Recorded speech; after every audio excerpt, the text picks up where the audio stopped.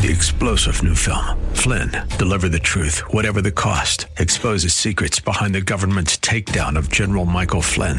Flynn knew what the intel world had been up to. He ordered the first audit of the use of contractors. This set off alarm bells. He told the truth. He was the most dangerous person for Donald Trump to hire. They had to get rid of Flynn. Flynn, deliver the truth, whatever the cost. Available now. Watch it today. Go to salemnow.com. salemnow.com. And good morning. I'm Gary Randall. Thank you so much for joining me today. It's always a privilege. I'm honored. Today is Monday, May the 11th, 2020, in the year of our Lord. Today, 1960, Israeli agents captured Nazi Adolf Eichmann. He was hiding out in Argentina. A lot of those guys went to Argentina when they were, in fact, there's theories out there that Hitler himself was down there, that he didn't really commit suicide in his bunker. But a lot of them went to, a lot of the Germans, the elite and the folks went to Argentina during, following World War II. Today in 1812, John Bellingham, he assassinated British Prime Minister Spencer Perceval in the House of Commons lobby. It's the only time a Prime Minister was ever assassinated in the history of England.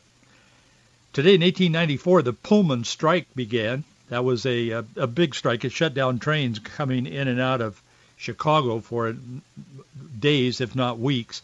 A lot of bloodshed. People were killed during that strike. It was a union strike over wages, and it got out of control for sure.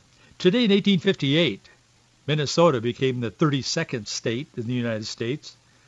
Today in 1949, if you care, Siam changed its name to Thailand. Today in 1973, charges against Daniel Ellsberg for his role in the Pentagon Papers. It was dismissed. Today in 1997, IBM's supercomputer, Deep Blue, remember that? Deep Blue, the computer, defeated Garry Kasparov, who was the reigning world champion in chess, in a 6-game chess match. Blue won 2, he won 1, and 3 of the games were tied. Today in 1998, India tested atomic weapons. And today in 2003, 91% of Lithuanian voters opted to join the European Union, first former Soviet nation to do that. The reason, they said, that 91% of them voted to join the European Union was they felt more secure with socialism than they did with communism. Very interesting concept, but that's not unheard of. We find ourselves living in a world with some strange concepts, I'll tell you.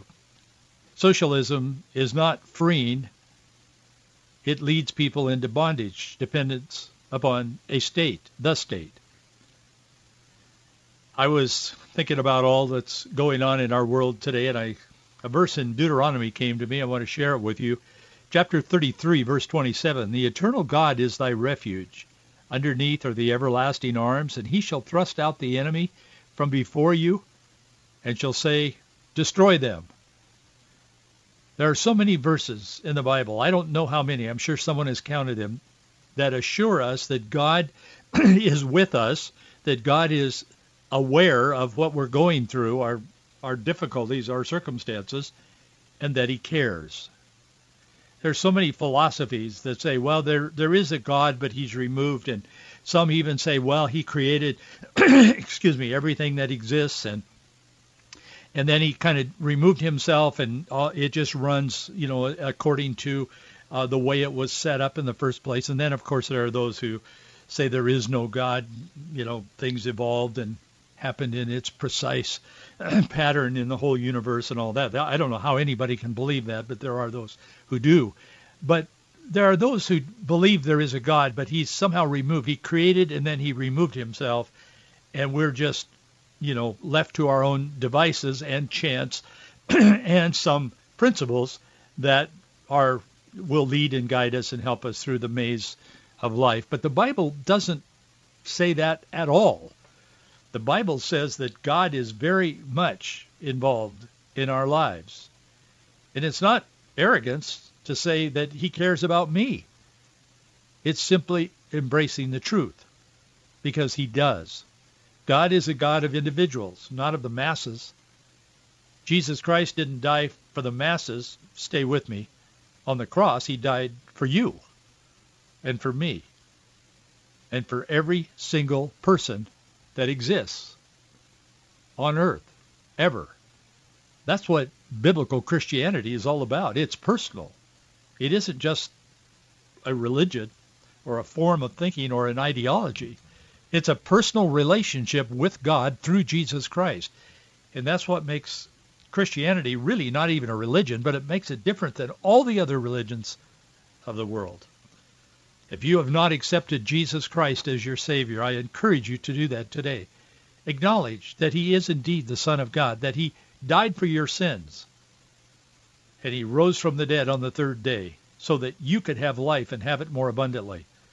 He will set you free from the fear and the sin and the ultimate consequences of sin, which is eternity in hell. He'll set you free from that, and you can have a future that you know it's going to be with God in heaven.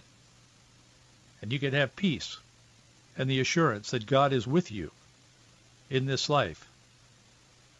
I really encourage you to do that. If you haven't done it, I'm not sure why, but whatever reason has kept you from doing that, I would put that aside.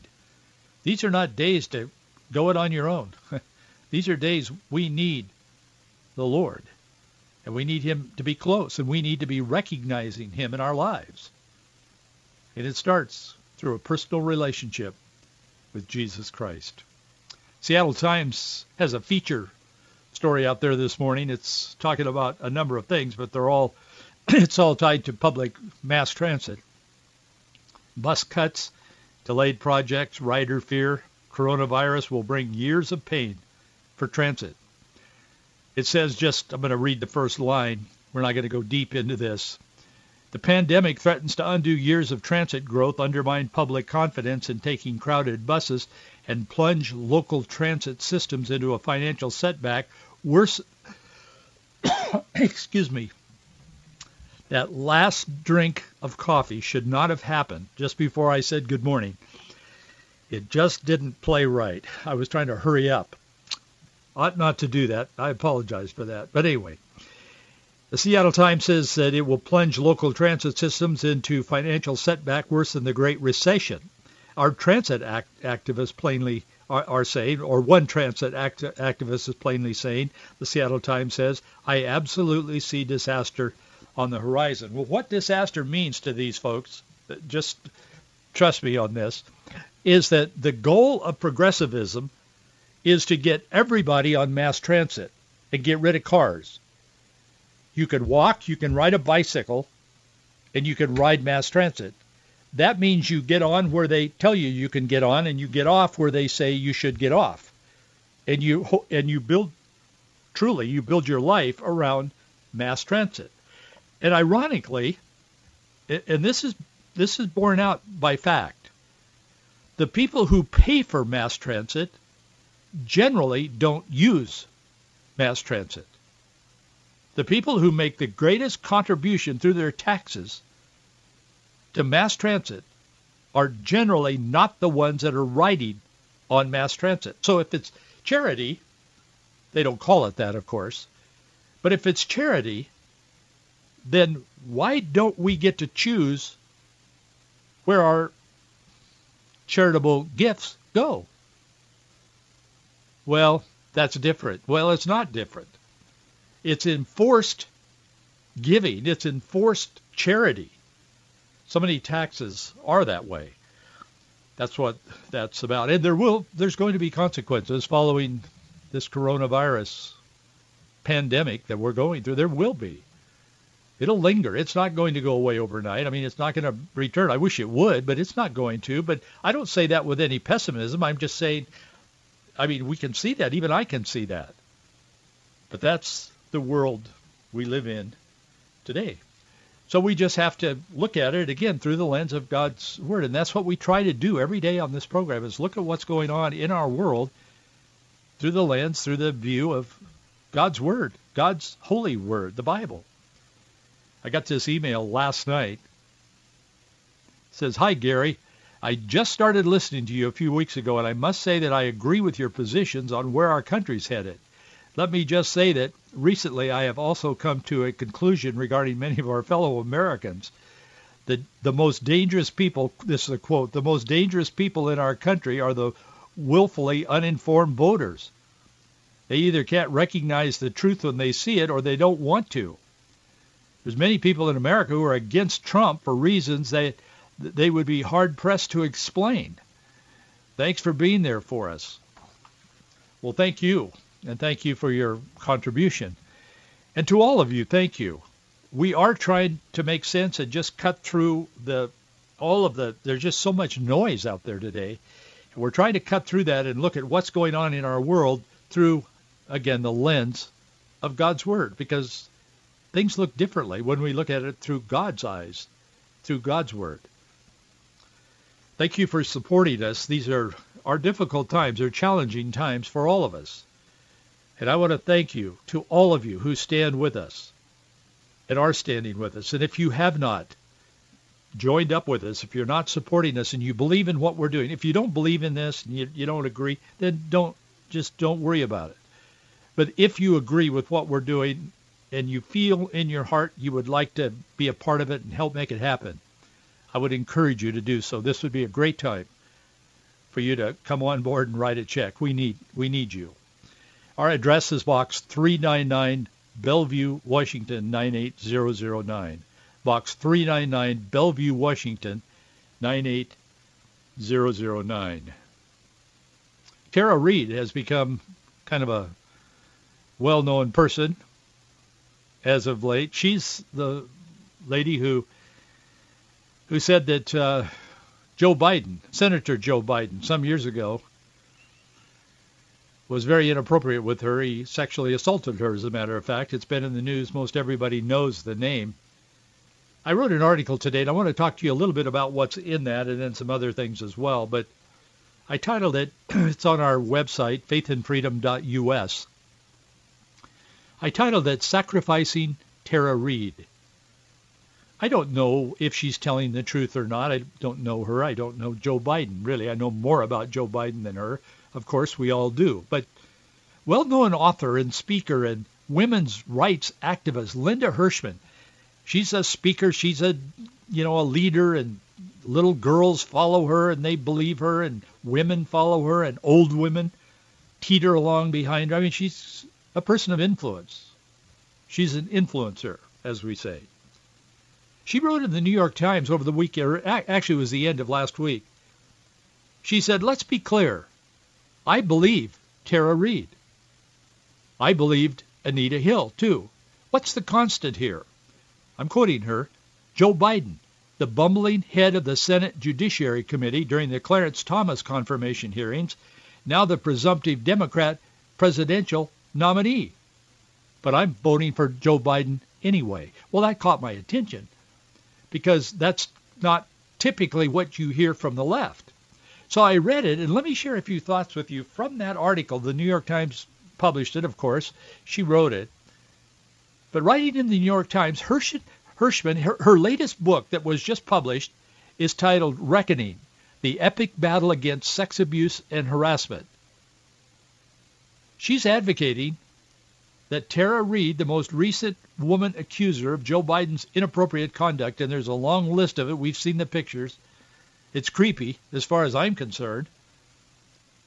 But Tara Reade seems to be kind of being queued up as the sacrifice for the greater good. And again, I wouldn't bother with what Hirschman thinks if she didn't have a lot of influence, and she does. She said, "I believe Tara Reade, but I'm voting for Joe Biden anyway." Well, a lot of people are believing Tara Reade. In fact, Rasmussen put out a survey last week, and they found that 34% of likely U.S. voters believe Tara Reade over Joe Biden. Only 24% think that Joe Biden's telling the truth, and then all the rest of them, the numbers in between, are people who don't know what they think. They're thinking about it. So most people aren't just saying, well, no, Joe Biden would never do that, because he has a history of just being weird around women. I mean, he is. You've seen the pictures. A lot of people are feeling that way. But unlike those seeking to ruin Supreme Court nominee Brett Kavanaugh, Tara is a Democrat, not from the opposing political party, and she's still loyal to the Democratic Party. She says she is. Her friends say she is. She worked for Biden, and she's told people about what happened when she was told to take Senator Biden's gym bag down to the basement of the Capitol. And then stuff happened down there, and he inappropriately treated her. She remembers it vividly. Unlike Blasey Ford, who was trying to unseat Brett Kavanaugh, she couldn't remember hardly anything. It was real. And the people that she named said, I don't remember that. Nobody remembered it. In this case, Tara Reade's mother even called Larry King Live show at the time. Didn't mention her or his name, Biden's name, but she described what had happened in detail. She said, what does a mom do? I saw the video. Larry King looked like, wow, I don't want to get involved in that. But Hirschman writes, discounting Miss Reade's accusation and one after another denigrating her corroborating witnesses, calling for endless new evidence, avowing that you hear her, is nonsense. Nonsense? Yeah. She says, we are now up to 4 corroborating witnesses, including one contemporary corroborating witness unearthed by Rich McHugh. He was the Ronan Farrow's producer at NBC News. And he's the guy that did a lot of work on Harvey Weinstein. And we kind of remember that story if you pay attention. But Farrow did a lot of reporting on the Me Too thing as well. A liberal, for sure, not a conservative. But Hirschman recounts all that, and she said, plus the Larry King Live tape. So she says this, and this is what's important, and it's what I wanted to get to for a moment today. She said, so stop playing gotcha with the female supporters of Mr. Biden or the Me Too movement, hashtag Me Too movement, making them lie to the camera or perhaps to themselves about doubting her to justify their votes. Hirschman says, I'll take one for the team. I'm quoting her. I believe Miss Reade, and I'll vote for Mr. Biden this fall.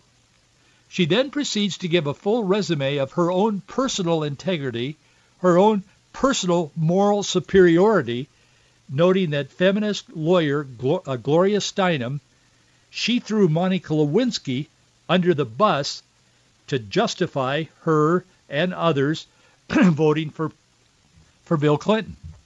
But Mrs. Hirschman supported Lewinsky and supported Clinton. She said that is the high ground. In other words, she's saying, I created the high ground. I defined the high ground back with the Clinton-Monica Lewinsky deal. And Steinem and other well-known feminists, they tried to justify they had to throw Monica Lewinsky under the bus in order to support Bill Clinton. But now Hirschman is saying, we don't have to do that anymore, and I'm teaching you a better way. I have come that you might have peace in your heart, so to speak, is what she's saying. So you go ahead and just say, sure, Joe Biden probably did what Miss Reade is saying she did. He did. He touched her. He was inappropriate. Terrible. We don't believe in that. That's awful. But we're going to vote for Joe Biden because the end justifies the means. This is the new evolved virtue of the left. And if we don't know this and understand this, it is easy to be sucked into that. You say, Gary, I would never be pulled into that kind of thinking. I would never be deceived by that. Well, the Bible warns us about that. But, you know, I know that between 6 and 7 million evangelicals voted for Barack Obama, and he is the banner carrier, and still is, for the left, and the Democrat Party in particular. But I also know that many of those 6 to 7 million evangelicals, self-described evangelicals, carry their Bible, go to a church, worship the Lord, and vote for people that advance this kind of an agenda. I don't know how that works. I don't know what the thought process is, but I will tell you, it isn't biblical. We may deceive ourselves and we may delude ourselves to think it's biblical. Now, Hirschman is not making the case. She's not suggesting that what she believes is biblical. She's suggesting that it's evolved. It's like more enlightened than Gloria Steinem and some of these other leaders were and are. But I will tell you, it is very difficult to take that step from having a biblical worldview.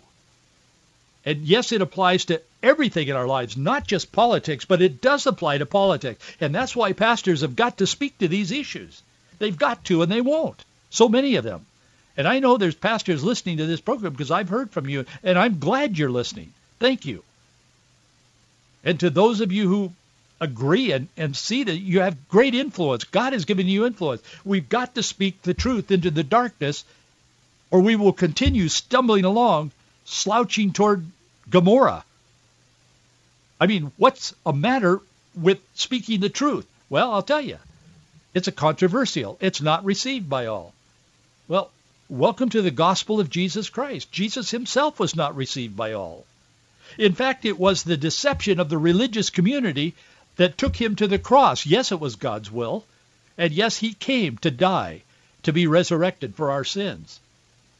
But looking at it purely from the human side of it, and God did become man when he became flesh. God, man. That's Jesus Christ. Never happened before in history, never will happen again. Others will claim to be. They're coming. Probably some exist in certain parts of the world today, but there is a time coming. The Bible warns us about that, when someone will come and make himself as God. And many in the world will believe that he is. But as we look at this just from the human side of it, how do we get drawn into that if we know what the Bible says? I don't know. But I know that Satan is very deceptive, because it was the religious leaders, Caiaphas and his gang, that felt threatened. They pushed the Roman. I'm not absolving the Roman. I mean, they did it. If you're looking for guilt, if it's a trial, and it's neither, I'm not looking for guilt, and I'm not trying the Romans that lived 2,000 years ago, but I'm simply saying that was the environment around the killing of Jesus. They didn't see themselves as killing Jesus. They saw themselves as ridding someone who was a real problem to them, and including the Romans, but particularly the religious people. Caiaphas felt very threatened by Jesus himself, and so he had to figure out how to get rid of Jesus in order for him to carry on with his religious activities. Put in just stark contrast with the lights on, that sounds weird, doesn't it? I mean, I want to get rid of Jesus so I can carry on with my religious activities. But yet that's what's happening in our world today. People are claiming to be Christian. They're carrying Bibles. Some of them carry great big Bibles, or they're carrying their device. And they've got everything on there. Everybody from whomever to whomever, and all the scripture to boot. It's all there. And yet they are drawn into this. They not only agree with this whole mindset, this whole worldview, but they agree with what they're doing. And they go along with it. And this is what this woman is advocating in the New York Times. She's saying, look, Miss Reed is telling the truth. Joe Biden did terrible things to her. But I'm going to vote for him anyway, because the end justifies the means. We've got to bring down. Well, what is the end? Well, it's to get rid of Trump. Of course. I mean, what could be a greater goal, a greater mission, a greater commitment than getting rid of Trump? And you could ask any Democrat, really, politician, well, what do you have in mind for the world? How are you going to make things better? Nobody's even asking that. But if they did, they would probably pause and say, and then they would say, well, we have to address the existential threat of climate change, climate crisis, or whatever. We have to extend abortion because women are dying out here, and they're bringing babies into the world that they can't. I mean, if we just rip away all of the trappings and look at the truth, does that feel right? If you're looking at it through a biblical worldview, no, it doesn't. Humanist philosophers have been pushing this for a long time, long before Hirschman came on the scene or anybody else, Steinem or anybody else, Hillary Clinton, whomever. David Humes was teaching this centuries ago, years ago. Developed the notion. It was taught in the classroom. He taught that no one could be expected to behave justly if trying to survive a shipwreck. In other words, if there's crisis in the community, if there's crisis in the culture, then whatever you do is justified and it's okay. In more recent times, John Rawls, and you may have come across that name in school, particularly in college or university, but he developed the idea that he called moderate scarcity, or absence of extreme scarcity. That's one of the so-called circumstances of justice. In other words, justice changes depending on your circumstances. That's called relativism. That's exactly what the Bible came to shine the light on and to do away with. Jesus Christ dying on a cross outside the city gates was about doing away with relativism, because Caiaphas was a relativist. He said, I love my religion. I want my religion. I want to look forward to the Messiah coming. We've got to get rid of this Jesus. He's disrupting everything we believe in. That's the problem. Jesus was the shipwreck. And whatever they had to do to save themselves from this shipwreck was okay. It was justified. That's what's happening in our world today. That's what's going on right now. A group of activists, leaders, politicians, educators in America are pushing this kind of thing. Same-sex marriage, abortion, I mean, you know the list. We talk about it all the time here. She's not an isolated voice in the wilderness. Millions of Americans are buying into this stuff. Speaking of shipwrecks, Book 6 of Plato's Republic is about a ship with a dysfunctional crew who all want to be the captain because they believe the captain is incapable.